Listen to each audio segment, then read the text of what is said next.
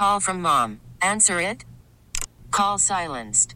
Instacart knows nothing gets between you and the game. That's why they make ordering from your couch easy. Stock up today and get all your groceries for the week delivered in as fast as 30 minutes without missing a minute of the game. You have 47 new voicemails. Download the app to get free delivery on your first 3 orders while supplies last. Minimum $10 per order. Additional terms apply. I'm Sandra, and I'm just the professional your small business was looking for. But you didn't hire me because you didn't use LinkedIn Jobs. LinkedIn has professionals you can't find anywhere else, including those who aren't actively looking for a new job, but might be open to the perfect role, like me. In a given month, over 70% of LinkedIn users don't visit other leading job sites. So if you're not looking on LinkedIn, you'll miss out on great candidates like Sandra. Start hiring professionals like a professional. Post your free job on linkedin.com/recommend today. Thanks so much for joining us. Denny Long has the morning off. Steve Thompson sitting in. Denny will be back tomorrow morning. By the way, our phone number and text number, 651-989-9226, 651-989-9226. Pleased to be joined by Julie Weisenhorn. Julie, good to visit with you. It's been a while. Hey, Steve, how are you? Very good. And here we are.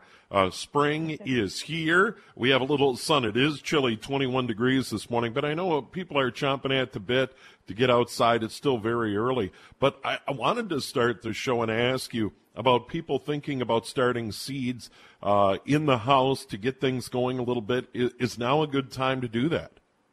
Yeah, actually, we have a good publication called the Yard and Garden News that has an article called "It's Time to Start Your Seeds," and it gives a lot of good information about how to read a seed packet, the kinds of seeds that you can start at different times of the year. So right now, this would be mid-March, so you could be starting eggplants and okra and peppers, and we're coming up to early April when you can start your tomatoes, kale, and leaf lettuce. So it is a really good time to do that, and especially with the social distancing and being stuck in the house right now, people are kind of itching to get started on some of these things for outside. Yeah, and it's really way too early to touch that turf. I know some people have been out picking up sticks and that sort of thing, but in general, at this time of year, I've always heard you want to stay off turf as much as you can. You are exactly right. What happens is that on these warmer days when our soil thaws out, the turf gets kind of spongy. It still holds a lot of water from frost melting, and we can actually do more damage walking all over our lawn or trying to rake it too early or mowing it. I've even heard people who ask, can we mow it? And you want to stop from doing that and just stay off your lawn as much as you can. It's okay to walk around and pick up a few sticks here and there, but try to stay off of it. Don't do any lawn work right now. 651-989-9226. Our Smart Garden Show underway, and Julie Weisenhorn good enough to join us today on the program. Call or text 651-989-9226, 651-989-9226. We do have something from the text line to get started. Can phlox be cut down now, or will they not flower? And if we can cut them down, how short? Well, that's a great question. Phlox, you can cut those down now. They are herbaceous perennials, which means that they will grow back from the root. So those stems that are standing are not going to be producing any kind of leaves or flowers. So you can cut them down. And a little piece of advice would be when you're cutting down your perennials, if you have perennial flower shoots, the dead branches that are hollow, leave some of them standing at about 8 inches. So cut them down to about 8 inches because our stem nesting bees may use those then as locations for laying eggs for their new progeny, for their new family, so to speak. And then you can cut the rest of your perennials down to the ground. Very good. From our text line, and this is a question I was going to ask, so I'm glad someone sent this in. Awesome. Can I still go out and prune my apple trees? I didn't do it over the winter months. Can you still do this here in March? You sure can. We usually use the date of April 1st as kind of a rule of thumb for when to stop pruning. apple trees and crab apple trees, and so you still have a little bit of time to do that. And I would assume the website has some guidance because people love their apple trees. You know, that is true. It's one of the most popular plants. We get so many questions about apples. And we get so many that our fruit educator, Annie Claude, put together a series of 3 apple tree pruning videos that you can find on our extension site under the fruit section. Yeah, I know I have Honeycrisp, thanks to the University of Minnesota, that's really doing well and thriving near an old Harrelson tree that I inherited. And this thing continues to grow, and I continue to prune it up because it's really getting big. It's doing well. Nice. That's awesome. That's good to hear. Now, I have heard one follow-up on apple trees that you don't necessarily want to keep trimming it up, but you want to thin it out so there's some air movement. You don't want it too, particularly for apple production, you don't want it too crowded in there, if you will. That's right. And actually, Steve, the Harrelson's also a University of Minnesota release. So You've got 2 university trees in your yard. But we do want to encourage people to open up the canopies, and that allows for a couple things. One, it gets more sunshine down into the rest of the plant, into the canopy, and that will increase your bloom. It will also allow more pollinators to get to those flowers because it's not so dense. And it allows for air circulation, as you mentioned, to get through that canopy and to hopefully reduce some of the leaf diseases that you might have on apples, because it can help dry out those leaves during rainstorms or after rainstorms, and then also when it's really humid. So that is a really good practice. One of the types of branches that you'll see on apple trees are called water sprouts. And water sprouts are these absolutely perfectly vertical, straight branches. They have no stem, no other branches on them, and they're growing right off of a stem, and those need to come off. They're non-productive. They won't produce anything but leaves ultimately. So that's a really easy thing to look for in your apple trees and to take those down. And those videos that Annie did that are on our extension site will really be helpful to people. Phone number, text number is the same. It's easy, 651-989-9226, 651-989-9226. Julie Weisenhorn is joining us. It is our Smart Gardens program here on a Saturday morning. When we come back, we'll go to the phone lines. Peg is waiting, and we have more on the text line as well here on News Talk, 830-WCCO. It is our Smart Gardens show underway on a Saturday morning. Julie Weisenhorn joining us. Our phone number, 651-989-9226, 651-989-9226. Feel free to call or text. Let's go to the phone lines. Peg in Roseville, you're on the air with Julie. Hi, good morning. I've got a path. Morning. Good morning. I have a path from my house to where the mailman goes, and it's down to mud right now, and I was thinking of fencing it off a little bit with one of those small fences and putting grass seed in it right now, and then maybe repeating that later. Is it too early to put the grass seed down in the mud? Yeah, Peg, it's going to be a little bit early. That seed is not going to germinate, and it's too cold, basically. The soil temperature for germination of grass seed, I think, needs to be at least around 40 degrees or so.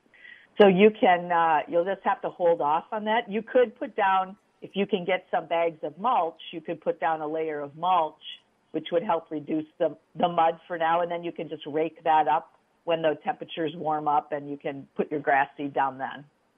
All right, thank you. And for awfully seed, nice that she's doing that for the mailman. Oh, yeah, absolutely. Way too early for seed. At what point is it okay? I know it's all soil temp driven. Yeah, so probably in April. I would say maybe about a month from now.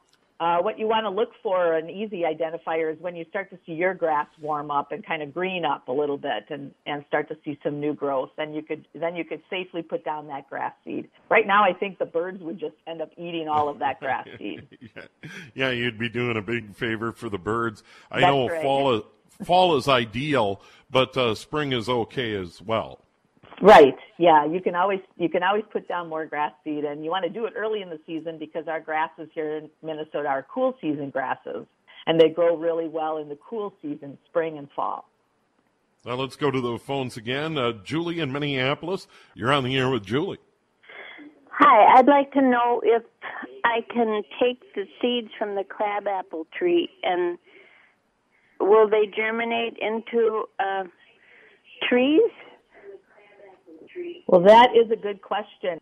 A lot of our crab apples are grafted, and they're hybrids. So those seeds that you find in the little crab apples probably will not give you the same tree that you have. It may have a different color flower. Ultimately, it may or may not produce any fruit. So the better thing would be is if you're interested in starting seeds is to you could try it with a very old crabapple tree that isn't grafted. So I know some people have called into the show and said, I've got a crabapple on this old farmstead, and I don't know. It produces nice crab apples. We make jelly out of them. You could try it with those apples because they may not. That might be a species of crab apple and not a hybrid or a grafted plant. We go to the phones again here on Smart Gardens. Ken and Blaine, you're on the air with Julie. Good morning. Good morning. I have a large fern garden, and in the fall when I rake my lawn, I don't rake the leaves off the fern garden. I leave them on.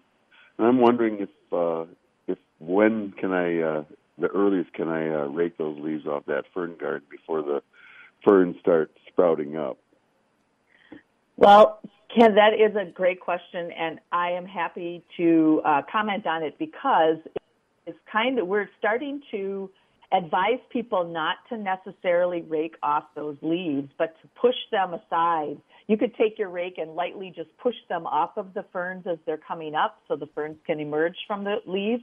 But that leaf mulch does a couple things. One is it's a great source of carbon for the soil in your fern garden. It will break down over the summer and then add carbon to that soil, which is really helpful. It increases microbial activity in the soil, which is beneficial for the roots. And it also can be habitat for our all-important pollinators, our bees, who overwinter in that leaf mulch and then also will be laying, hiding in there again or overwintering there in the fall. So it's really a fantastic natural mulch that you have right there on your property, and it will save you from having to bag leaves. And so just lightly raking them off of those fern plants as they're coming up, or you can push them aside if you're concerned about breaking those ferns too. Julie, what about cleaning up daylilies and hostas? I know people are always so eager to get outside. I know in the fall I kind of leave the daylilies and the hostas to kind of protect what's going to grow in the spring. Can you clean up now, or should you wait a while? You could go out, and if you can get to those without walking too much on your soil, sure, and compacting it, you can certainly go out and take a nice sharp clean pruner and prune that off. I wouldn't pull it out unless it's really loose, but you want to just cut it off. And you'll probably see, you might see some like iris already emerging, or if you have daffodils planted in those areas, you might see some of those just starting to poke out if it's on the south side of your house.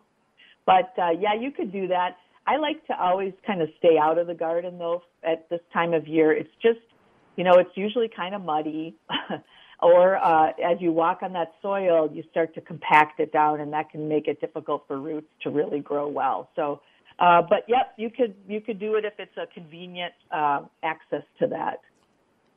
Julie Weisenhorn joining us here on our Smart Garden show on a Saturday morning.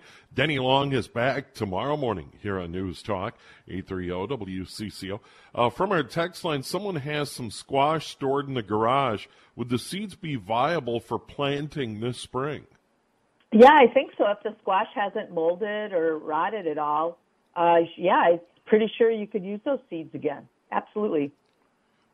We purchased rhubarb and asparagus plants at the Lawn and Garden Show. When should we put those in the ground? I know it'd be hard to get a shovel in the ground. I know we've had some warm days, but it's still pretty firm. Yeah, it's still pretty early for doing any kind of planting. One issue with planting out early is that we still get frost. We're going to get snow today, and so definitely I would avoid planting those plants right now. There's plenty of time for them to grow and get big enough and really have a good head start on the season.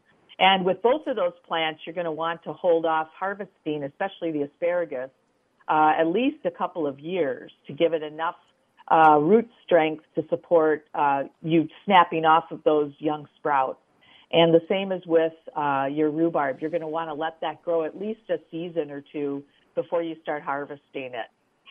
So I would wait until, our last frost date, depending on where you live in the state, can be anywhere from May 10th to even May 31st. We've had frost at least that late before in northern parts of the state. So you want to hold off so that you don't get any damage to those, to even the small plants that will be coming up. Yeah, and Julie, I'm leery of putting tomatoes in the garden until Memorial Day weekend. That's when I plant tomatoes. With you, Steve. I'm with you. Yeah, I like to plant on Memorial Day weekend because you get an extra day to plant. So that's right. And I know people are so excited to get out into the garden. Speaking of rhubarb, real quick before the break, is there anything you can do to maybe give rhubarb a good jump start? So if you've got established rhubarb, is there anything you can give it in the spring? Yes, actually rhubarb is what we would call a big feeder. In other words, it needs a lot of nutrition. It has to produce those great big leaves. And the part that we eat, the stem, is actually called a petiole. So it's the part that connects a leaf to the mother plant, to the main part of the plant. So we eat the petioles of rhubarb. We have an excellent rhubarb webpage on extension.umn.edu under our vegetable section. And it tells you all about how to grow rhubarb and especially how to choose rhubarb plants, how to buy them, how to plant them, controlling weeds, insects, harvesting, all of that. So that's a really good resource for rhubarb. And but I do know that they're big feeders. So fertilizing rhubarb with a good vegetable, all-purpose vegetable fertilizer would be advised. Quick break. We have much more with Julie Weisenhorn here on our Smart Garden Show each and every Saturday morning between 8 and 9 a.m. The text number and phone number, 651-989-9226. Still plenty of time if you have a question for Julie, 651-989-9226. 9226. That's good for a call or a text. 21 degrees, sun's out. Clouds move in later, and as Julie mentioned, a little rain or snow overnight tonight here in the Twin Cities. Here on News Talk, 830 WCCO. Thanks so much for joining us here on this Saturday morning at News Talk, 830 WCCO. Steve Thompson in. Denny Long will be back tomorrow morning. Pleased to be joined by Julie Weisenhorn, our weekly Smart Garden Show between 8 and 9 a.m. on Saturday morning. And by the way, if you missed part of the program, download the radio.com app, make WCCO Radio your favorite, and take advantage of that rewind feature. It's outstanding. From the text line real quick, Julie, and then we'll jump over to the phone calls. Is the right time now to do dormant oil spraying on fruit trees? I'm not familiar with that, but is it a good time to do that? Boy, that is a good question. I'm going to refer that person to our fruit webpage because they're not mentioning what fruit trees they are. Right. And that is, you can find that at extension.umn.edu. Go to Yard and Garden and go down to the fruit section. And if you have any questions about other fruits, too, that is a great resource for finding that information. Folks that are building a house in Carver, the soil is very sandy. Looking ahead to landscaping, and they were wondering if there are any types of shrubs, bushes, other plants that do well in really sandy soil. There are some great plants that do well in sandy soil. And I think another thing they could do, too, and it will really help to lower the amount of water that they'll need to use, is to, before they do their planting in those beds, is to amend it with about an inch or so of compost.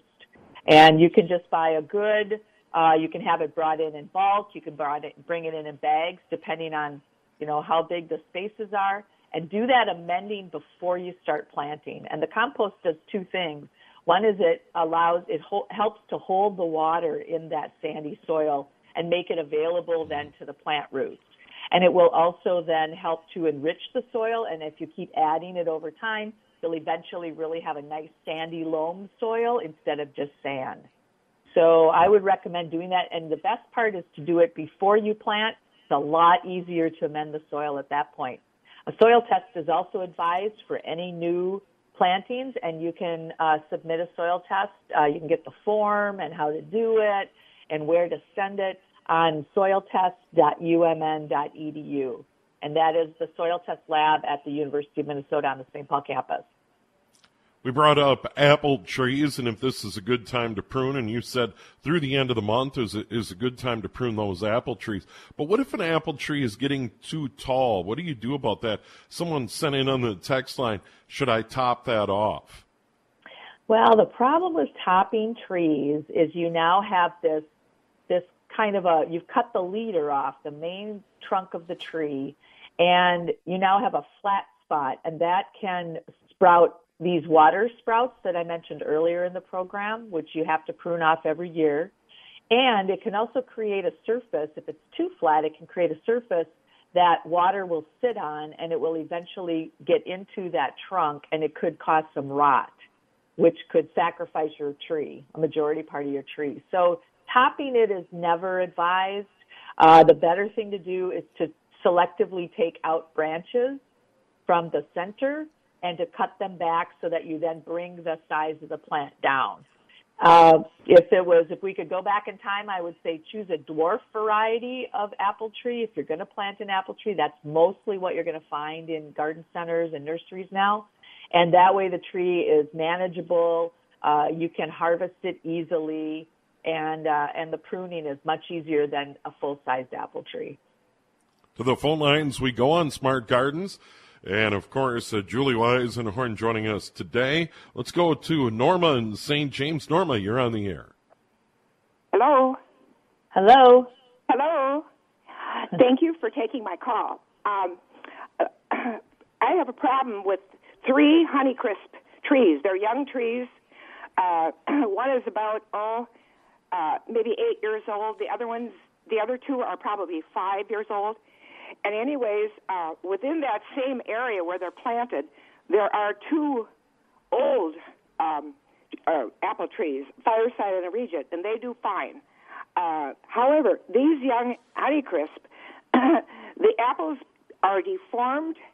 They don't get nice and round, and they don't get big. And I'm wondering what there is a regimen of spraying going on, but maybe it's not enough. Can you tell me why these Fireside apples do not become nice like they should? The Honeycrisp apples, I take it, right? Yes. The Fireside and Regent are fine? Yes, they are, but they're old trees. Right. Yes. So whenever you mention a deformed apple, I think right away of apple maggots. And apple maggots are flies that will lay their eggs in the small green apples. And you say that you're spraying, which is fine. And but it may be timing of spraying. Hanging traps for the apple maggots will help to monitor for the adults, and that will help you to time your spraying maybe better if that's what you're spraying for. You don't mention what you're actually spraying for. But deformed apples, what happens is when those eggs hatch inside of the apples as they grow, the larvae will tunnel through the apples, and that causes that deformed, kind of bumpy, weird-looking apple, not very flavorful, pretty dry, and so spraying is one option, but the timing apple tree spraying is really an art, and you'll want to really follow that regimen. And it sounds like you're doing that now. It might be time to take a look at your spraying regimen. The other thing about these Honeycrisp, now if they're dwarf Honeycrisp, they will produce fruit sooner, but sometimes apple trees need a number of years to actually mature. And possibly the apples are small because the trees are not mature. They're not mature enough to produce full-size apples. So that's just kind of a wait and see kind of thing, where you want to wait and see how those plants do. 8:40, 20 minutes now in front of 9, 21 degrees. Sunny on the way to a 39. Clouds move in, a chance of rain or snow this evening. Then a little snow overnight. And then on Sunday, a little warmer, cloudy, and 46 degrees. Let's go to the phones again. Peggy from Hudson, you're on the Smart Garden Show. Hi, good morning. Thanks for taking my call. Good morning. This involves a conversation about soil testing, and I know early in the show you mentioned, soil tests can be done by the extension, which is awesome. But I have a garden that has 5 raised beds, and I know I have a soil deficiency.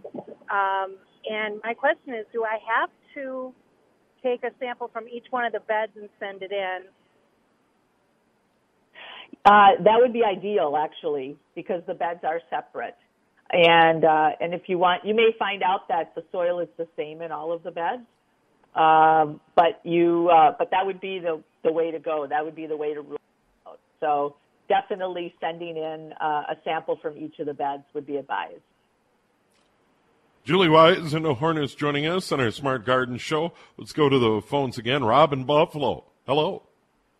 Julie, I've got another apple tree question. I've got 2 apple trees, Harold Red and a Honeycrisp. We've lived in our house at least 16 years, and they're here and fairly large before that. I've never done anything with them, and they've always produced great. But I'm just kind of looking forward. When and what should I use if I'm going to fertilize them, and is that a good idea to do that? Yeah, fertilizing is an important thing for our trees, and it's good that you're actually thinking about that, because we tend to kind of forget about the larger trees in our properties and that they also need to be fertilized. And there are spikes, which are basically long, kind of pointed chunks of fertilizer that you can buy and pound into the soil at certain, it depends on the canopy size of the tree, how many spikes you use, how far you are from the root area. And you can buy those for fruit trees. And so that's a nice way of putting it in the ground. It will feed it over the summer and can get some important nutrients to those apple trees. I wanted to also follow up on the woman who was doing the spraying on the 3 Honeycrisp trees, because we do have an excellent publication called Pest Management for the Home Apple Orchard that is available under our fruit section on our extension webpage, Yard and Garden webpage. So I would advise that the person with the 3 Honeycrisp, that she take a look at that as well. And that might help with the timing, the types of chemicals to use, and then what type of, you always want to know what kind of pests you're dealing with too. And I think it sounds like she's got apple maggot. To the phones again, but we better take a quick break. Edward, hang on the line. We better get a break in. We'll go to the text line as well. Very busy, as you might expect, on our Smart Garden Show with Julie Weisenhorn, of course. And we'll remind you of the website, a great extension website with all sorts of information. We'll have that for you at the end of the program as well. Here on a Saturday morning at News Talk, 830 WCCO. It is a Saturday morning. Steve Thompson in for Denny Long, our Smart Gardens program. Julie Weisenhorn is joining us. A lot of great calls and texts this morning, and we certainly do appreciate that. We're going to be going to the text line momentarily, but Edward's been waiting from Northfield. Edward, you're on the air with Julie. Hello. I have a large group of irises that I've cut back during the fall, and some of them are rather large in diameter, maybe a foot, and I'd like to divide them. Can I divide them now? What's the best time to divide them, if not now? I think that I would, let's see, I'm just going to take a look at some resources that we have here, but I think that they will be best divided probably after they bloom or before they start to come up. So you could do that. You definitely don't want to do them while they're blooming, so otherwise you'll lose a lot of the flowers. So I think that that you could go ahead and, when the soil is workable, that you could do that division now. But the advice is to do that after they bloom, is to do the division at that point. And remember with iris that they're a rhizome, and that rhizome should show above the surface of the soil. So don't bury that rhizome. Don't bury that root-like structure. Make sure that it shows that it's maybe about half buried or 2/3 buried, so that it shows above the soil. Otherwise, they're not going to bloom very well.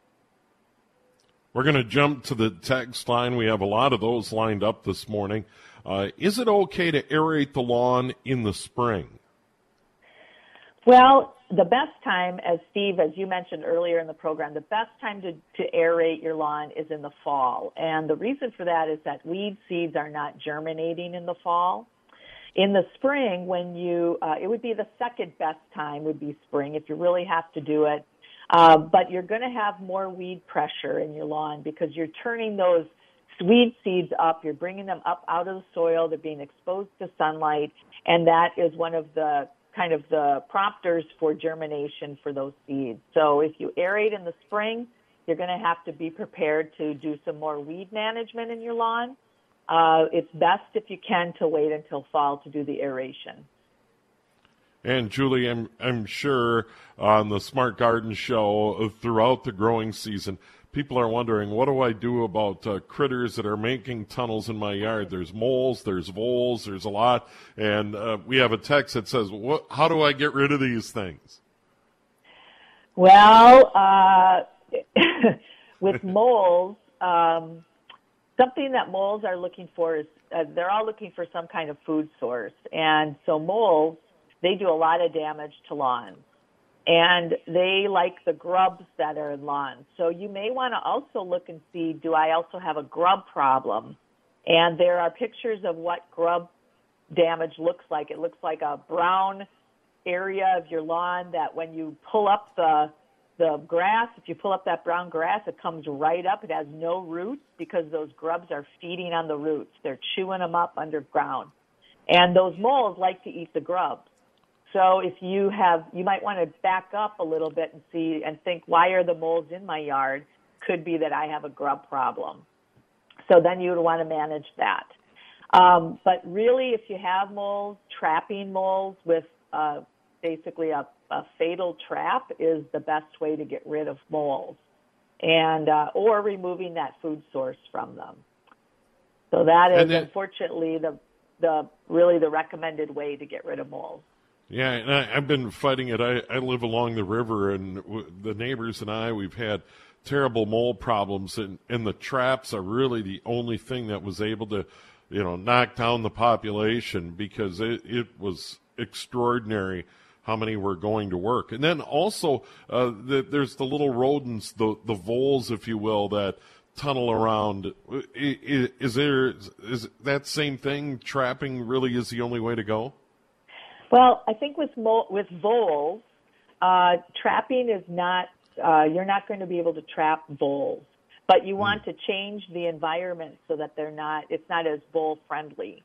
So they like to harbor under longer grasses. So maybe you've got some areas of your lawn that, you're letting them get a little bit long.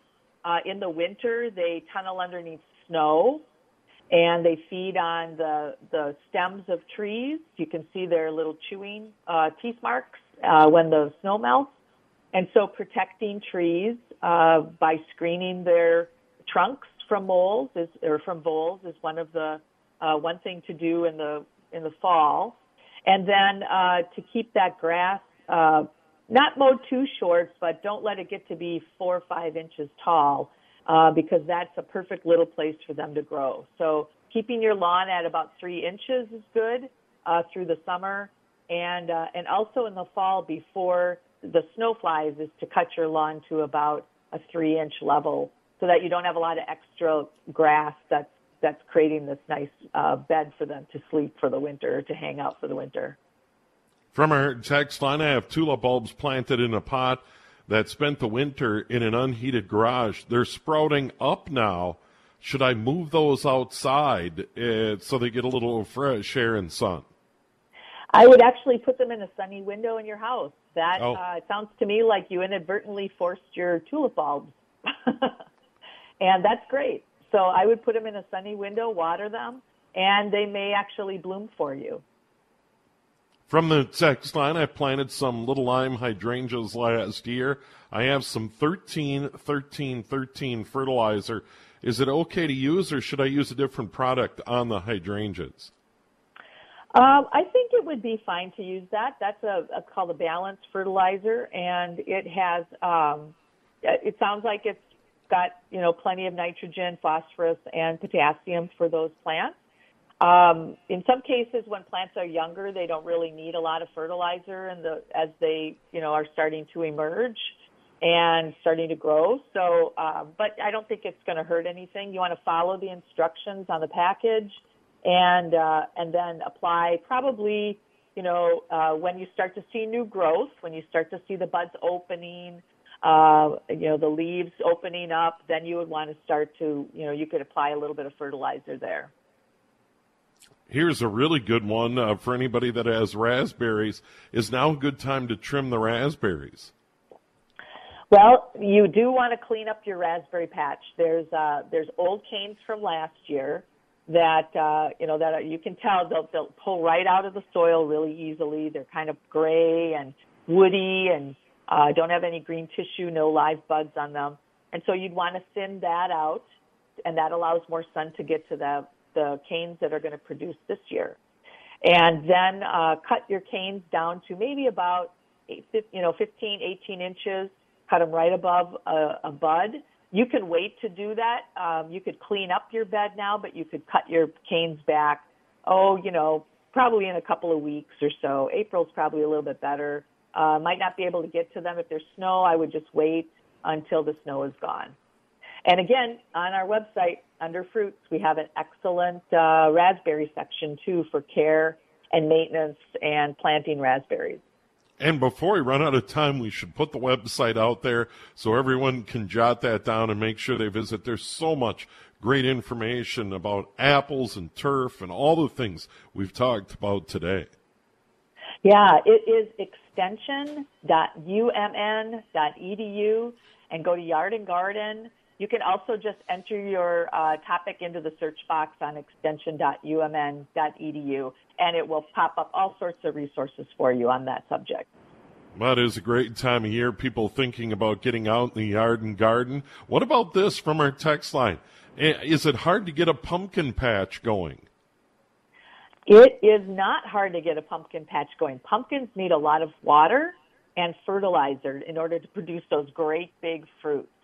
So if you're starting, you might want to consider choosing maybe a smaller pumpkin variety, something that isn't going to, that you'll be able to harvest maybe a little sooner, that maybe won't take up quite so much time. And then you could kind of, as you get more experience, you could grow some bigger pumpkins. We have good information on that. And in fact, Annie Claude, our fruit educator, did some research on pumpkins. And we have a really great blog called Yard and Garden News, which you can subscribe to on our webpage, and you can find out about her research on the pumpkins. It was really interesting.